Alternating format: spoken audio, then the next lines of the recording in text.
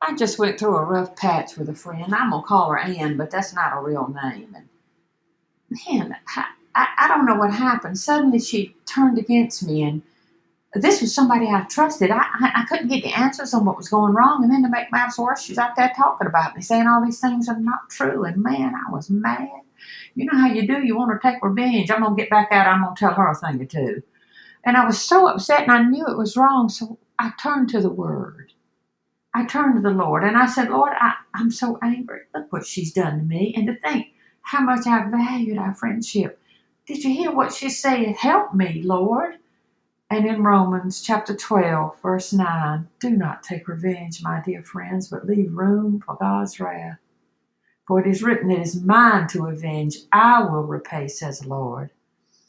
So I said, well, then what am I supposed to do? And I heard in my heart, be kind. I said, what?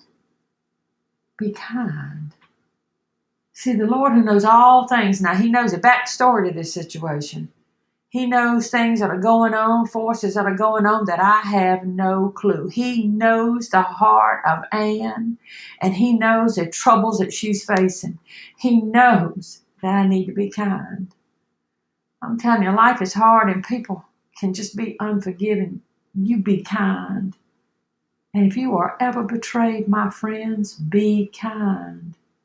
If you are confronted by anger and rage, it comes from nowhere. You don't know what to do. You be kind. And if you are ignored and left behind, be kind. Because we are children of the living God, and our behavior needs to show the world who we belong to. And the Lord, he will reward you because you represent him so well. Be kind.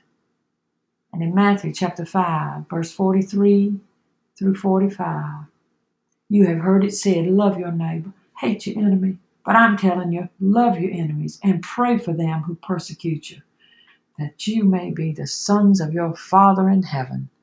Amen and amen.